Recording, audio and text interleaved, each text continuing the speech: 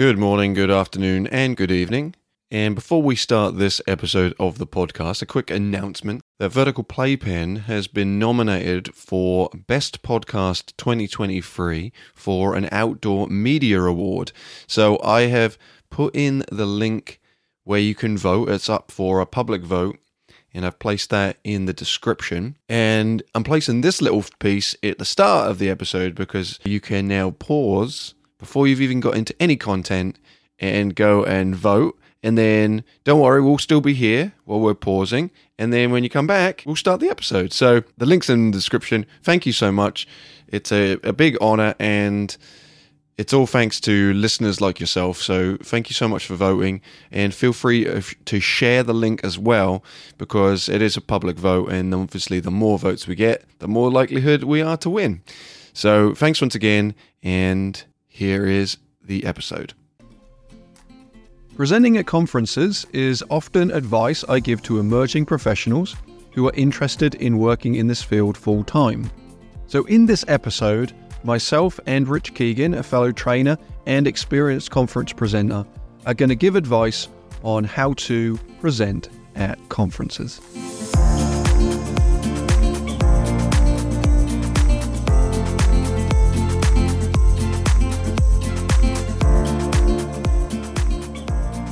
There's always that piece around imposter syndrome about this idea of like, well, I have nothing to present on. And I just think that's honestly nonsense, right? Like, I think everyone has something to present on. Rich has presented at many, many, many conferences over the last few decades. So I'd love to tap into you on maybe your process about how you prepare yourself to even submit a presentation. Yeah, I got to give a plug to Northeast AEE. Over the years, I think that conference in the spring for the Northeast region has been fabulous in giving college students and all of us a chance to prepare and do workshops. I mean, that's where I cut my teeth to start with. And actually here at High Five at the symposiums were a chance for me to cut my teeth, so to speak, and begin to do some workshops. And what are the most kindest, gentle people in the field are usually at those conferences. So if you make a mistake, move on for it and kind of go from there. So I mentioned about trying to solve a problem that I think's out there, and usually it's a problem that I may be having with my facilitation or just a general thought about something. And then I oftentimes want to build a title about that. And the title has got to be something that's, I think, it's got to be interesting. And I think a slight sense of humor is really important, because it's a great way to catch somebody in their idea and on whether they want to come to your workshop. So it's got to be, I think, a pretty good name, and also something that solves a problem. Yeah, I can add I've served on committees that have had the submissions come through. So I've gone through the workshop selection process on both ends. So submitting and also having to help pick the ones for a conference. And I think that, you're hitting on 2 points. I think that one is clearly identifying what thing you're trying to solve. And almost to the point where it's like, the advice I would give is think of maybe two polar opposite areas of a spectrum. One, what is something you are really, really good at, that you know in your work you're good at, and then try to find what is the problem you're solving inherently through that. Or maybe conversely, like, what is something in your work that you really struggle with, and you have thought of another way to solve it. Absolutely. Those are something that would be like very eye-catching as you're reading that. Very clear description on this is something I'm solving. And then you mentioned the name thing. There is a reality that a name is going to be not only grab the attention of the person who's going to be selecting it, but there's a little intentionality when people are picking workshops about how will this one draw the attention of the conference attendees. There's two parts to this for me, I think of. One, you're either going to pick a conference workshop name that is just to the point. No like nuance around it. There was one that I submitted one time called Games, Games, Games. There's no doubt what you're going to get. There's a level of humor there with it as well, because it's just, but I'm telling you exactly what you're going to do. There was another one. This is Chris Ortiz wrote this first. I submitted a similar one. Activities you should know. But then the other thing is it catchy in some way? Because I have listened, I have tried to look through ones that were a detailed look on the blah, blah, blah. And it's just like, come on. I've struggled with this even when I've written stuff sometimes. That is the content of what I'm sharing going to be delegitimized by a goofy or maybe eye-catching name? And I think they're the other term, right? Like, I don't think it's an insult to me if I've got a really highbrow concept that I think is really worthwhile and I want people to go to, and then I put on a name that is like kind of silly. I think that actually serves its purpose. There is a reality to, draw them in. It's like someone said to me recently, maybe it was someone in a podcast episode, talked about the concept of you put the broccoli in the mac and cheese, aka you put the really healthy thing wrapped in something that's unhealthy. So it's almost like that with the activity names, right? Like you hide in the intention, the deep, meaningful intention of the work behind a name that will just bring people in. Yep. I think one that comes to mind that Justin McLaren and I did was trust with your eyes wide open, because I was really questioning about how beneficial it is to blindfold people to build trust. And that's been a tradition in our field for quite a while. But working with students, especially at the high school level and younger, blindfolding them, I think, was one of the number one ways, talking about a facilitator failure, to kind of blow up an activity or lose any trust you have at all. So I think that was an example of a pretty good name for a workshop that was trying to solve a problem and I think was attention-getting, I guess. I think that this is another thing this is a piece of advice. People listening to this who submit conference presentations will probably be shaking their heads as I say this, but you do not need to have the full workshop figured out before you submit. Yeah, that doesn't happen a whole lot. I can't remember honestly the last time I've had a full 90 minutes written out before I submitted the workshop. These are the things I think of. The name, a description, that's it. And then if it gets accepted, then you figure out the workshop. And I don't think there's any like smoke and mirrors behind this. I do think that there is a reality that you'll put, more than likely, in the first few workshops you're going to submit, you'll think of the entire 90 minutes, you'll put all the energy into it, you'll submit it, it won't get accepted, and then you sit on this thing for ages? I think it's okay because you have a period of time between the submission acceptance. Months. Yeah, months to come up with something. I think it's okay to have a concept and then flesh it out later on. There's a level of like professionalism. I think that there is a certain point where the workshops do need to be professional. But at this cut, if you're an emerging professional coming to this field, you do not need to have everything dialed before you submit it. Because I think what that does is it prevents you from coming up with anything. And you won't submit good point. I think it holds you back because you're like, you don't have anything. And then you're really stressed about not having something.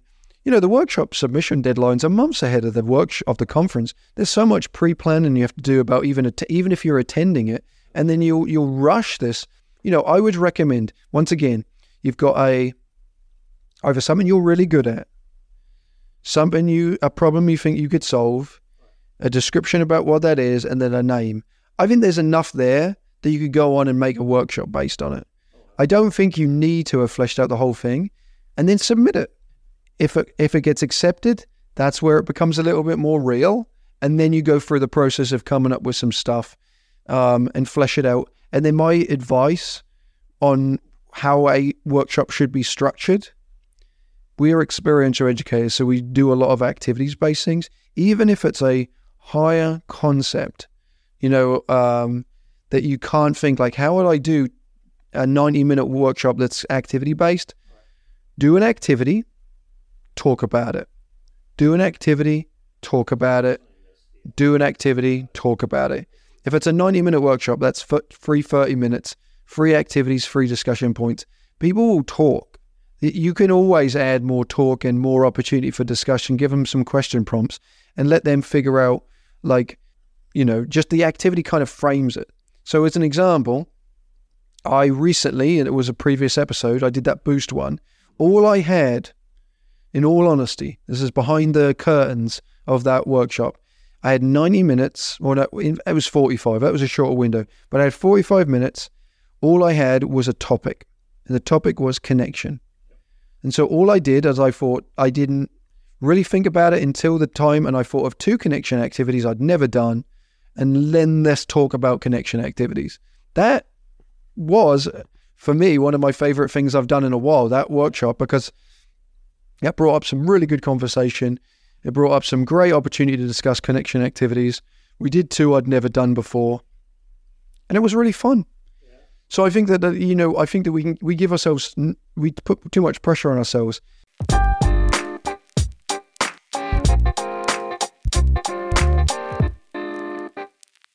Hey friends, so quick pause in this episode to let you know, and it's perfectly timed because of this episode is all about conference presentation, that we have High Five's annual symposium is coming up on April 13th. And there is now an open call for workshop proposals. So you can submit all the way up to February 9th. So the deadline to submit your workshop proposal is February 9th. I'm going to stick in the description a link where you can submit your workshop. I encourage people to do it. Please submit a workshop. No matter what you believe your expertise level to be, you have something to contribute. So submit, and we'll then let you know if you have been accepted, and I hope to see you there.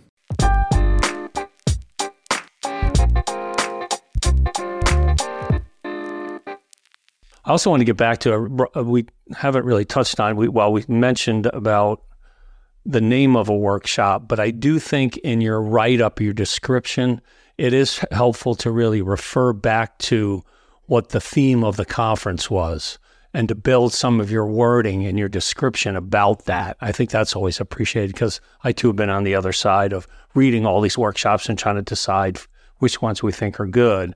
So I think put some verbiage about how that's connecting to the overall theme of that particular conference, I think is really important.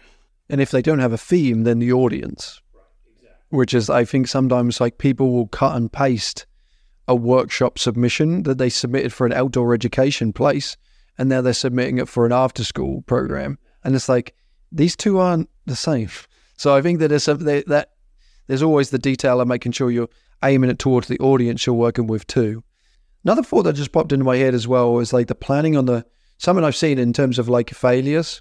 I see this both, I've experienced this, I've done this myself, and then I've seen other people do it, is to consider that you fill the 90 minutes with like in your agenda with so much stuff and you fail to get to it.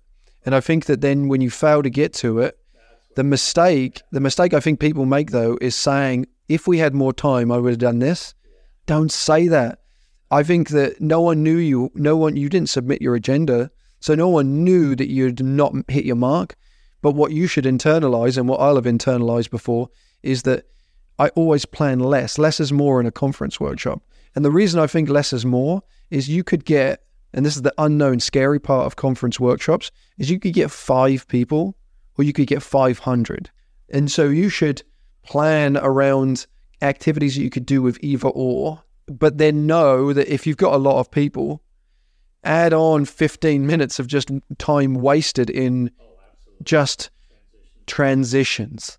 It's like even getting the group quiet. If you give them a discussion point, you put a hand up to signal quiet. It's going to take you more than if it was 12 people. So there is always room for conversation. And then I think that's okay. I'd rather you do that than squeeze in this last activity and rush and you don't get to reflect or talk about it. It's like, I've got this one more thing we're going to do. And you do this thing and it's like, oh, time, goodbye, everyone. Also, if you think you have a good idea, sometimes it's not going to be accepted, but that doesn't mean you shouldn't continue to submit those workshops. If you think you have a great idea and it's not accepted by one conference, that doesn't mean you shouldn't be submitting it somewhere else at another point. I mean, so I would have some confidence in that ability to say, okay, well, it didn't get accepted. Maybe I need to tweak it a little bit, but I want to continue to pursue this and present it at another conference. Well, that's why I think that the Northeast, and hopefully it comes back at some point soon, and then the High Five Symposium, which will eventually come back. It's probably next year. Smaller ones like that, regional conferences are always going to accommodate newer professionals and newer presenters. The hard thing about those bigger conferences, you know you're going to probably get rejected at some point. I worked here 5 years, like 5 years in a row working at High Five as a trainer. I got rejected for AE International. AE International, folks, if you're listening, what was that about?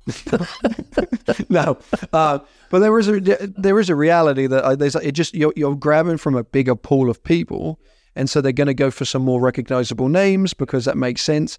And so until you start to do more stuff, you just don't get noticed as much. And there are smaller ones are going to be more.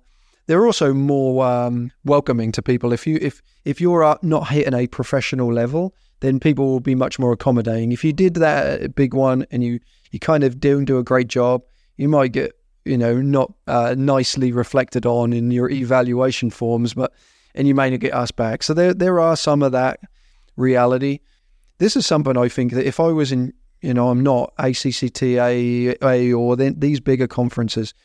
If I was on some of those committees, I would be advocating to say that there needs to be a whole track of first-time presenter. I did it in Northeast when I was the committee chair there, because I think that's where I think those things are important. I just don't see them at the bigger ones. I think you see them at the smaller regionals. I think that's fine.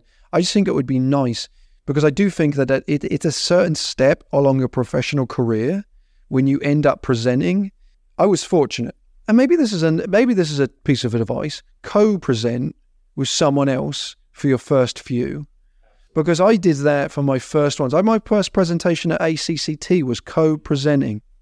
I think that was nice because my name was in the agenda, in the brochure stuff, and I had the relaxation of leaning on somebody else, and I also leveraged those other people to help me get my name get accepted. Because if I'd have put myself out there on my own, I might not get accepted. And there is a reality that I am looking.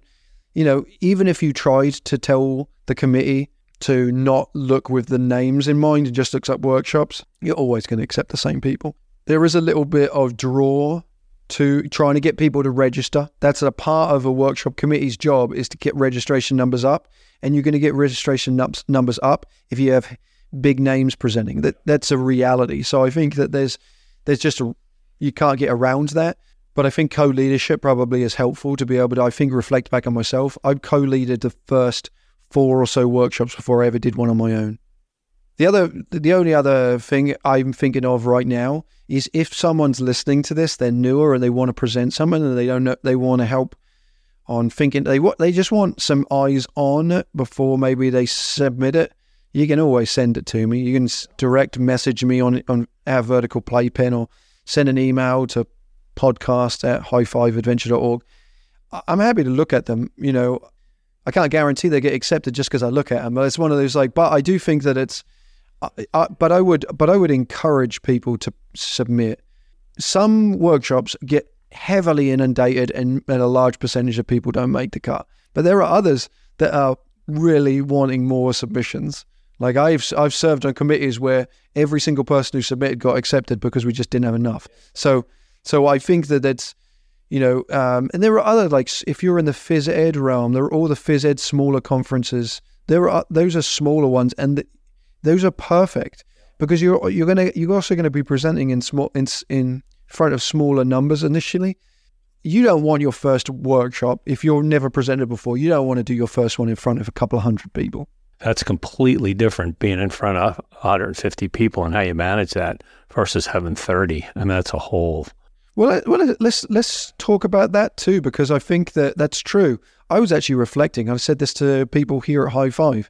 It's not in a High Five job description that you're going to be presenting in front of a couple of hundred people. And there is a difference, a reality difference, that it's not transferable. Just because you're a great facilitator in front of 12 kids or 12 adults, to the idea to go in front in a big auditorium space and present in front of a couple of hundred, that is something I've had to cut my teeth on, like over the last few years. And I think I'm good at it now, but I was terribly nervous. The performance-based issue is, you talked about being nervous. I've always felt that that it's always, and even my own facilitation, it's kind of a performance.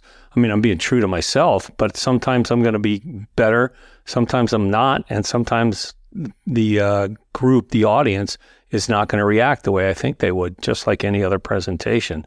So yeah, I think you have to be willing to stand up in front of your peers, which is different than people that would come to your course or students in your class. Because I've met some wonderful facilitators and teachers. I'm like, hey, why don't you present on this? This is great. They're like, there's no way I will ever do that and get up in front of people like that. And I think that's something you have to consider as well. Yeah, it's certainly not, it's not the pathway for everyone, but I think that the benefit would be that, once again, that co-leadership model would allow you at least to figure it out if you're going to like it or not. You know, even internally here, there are staff members here at High Five who do not want to present, and but they know because they've given that a go. And I would have assumed I would have not enjoyed it, but I do really enjoy doing it, and I think that there is the benefit to the work and our industry as well, is like it gives a snapshot of the potential of our work in front of a large pool, and it's a good case study for some activities you've never done. Like, you know, myself and Ryan here at the symposium 4 years in a row did try something new.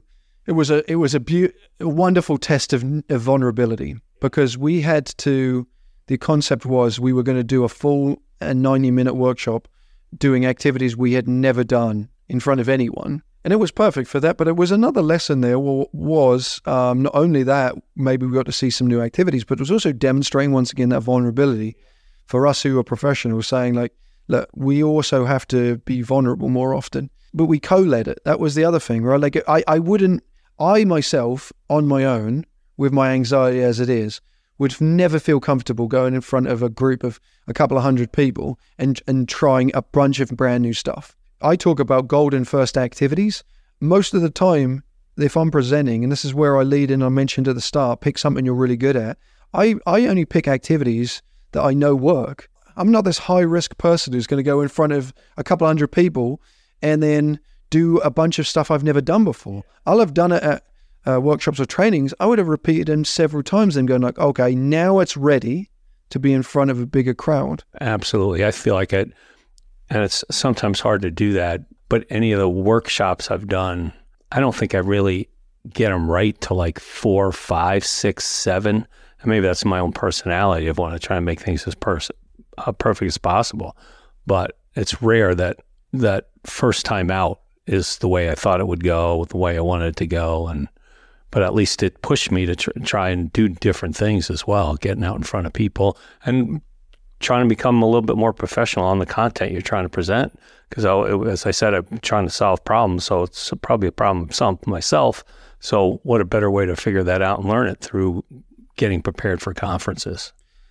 Hold me to this, listeners, but I think that I want to interview a stand-up comedian, because I think that this is as you sort of talk about, I talk about like this idea of like practicing with smaller groups. Every time I listen to a stand-up comedian talk about preparing for a concert or someone or a big venue or a big tour, they talk about, or when they're filming a Netflix special, they talk about like going to smaller groups and trying things out. I think that that's what we need to do for more often for like preparing for conferences, is rather than feel rushed about a content, like actually just truly like practice it and do it a bunch of times, and then the conference be the finale. Because I will admit, even if I go to also being a attendee at a conference, unless it's very clear that they're trying out a new activity with intent, I feel like it's a bit of a cop-out when they say, hey, I'm going to use I've never done this with a group before, let me try this out. I'm like, we just paid to come. Like, I didn't pay to see someone flop through activities that never work. Whereas, you know, as I try something new, that's intentional, I write it in, and it's in the description. And I know I mentioned like not coming up with the full agenda, but as I hope that you're hearing as well, that you aren't going to then write a description and a name without any thought about what activities you would run. I mean, like the agenda is something that you would figure out later in terms of the minutiae of the minutes, But I think that there is a certain point where you know some of the content you'll be doing, because as you stated, it's either something you know really well or something you need, an area you think should improve, or you just have a great opinion on. I think that that's the thing about, like you talked about the trustful with your eyes open. Your opinion was that blindfold detract from abilities to do trust. And then the thing was, well, let's solve this by doing activities that require eyes open. Let's do this with the listeners here and now. Let's detail how they can actionable steps from this point. We've talked some greater things, but this is what I want you to do, listener. You're going to grab yourself a piece of paper. If you're driving a car, don't grab a piece of paper until you get to your destination, or just pull over and do what you need to.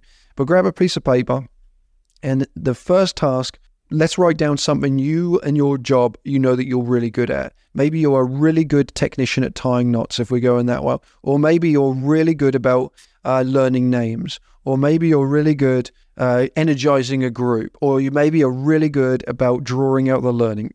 There's something you're good at. Whatever that is in your work, there's something you're good at. All right, that's topic number one. Now think of something you kind of irritated with in your work, something that kind of annoys you. It's a problem for you. Maybe the gear shed isn't well organized and you think that there is a better way to do that. Or maybe you struggle to get harnesses on and you think like that you have an idea to make that more streamlined. Whatever that is, that's another one. And then the last one is what's something you have a strong opinion about in this field. And like I talked about the last in the boost one was that I think connection activities do not connect people. Like that was my statement of belief. It doesn't even have to be you don't have to be right, because what that does is then it cultivates conversation.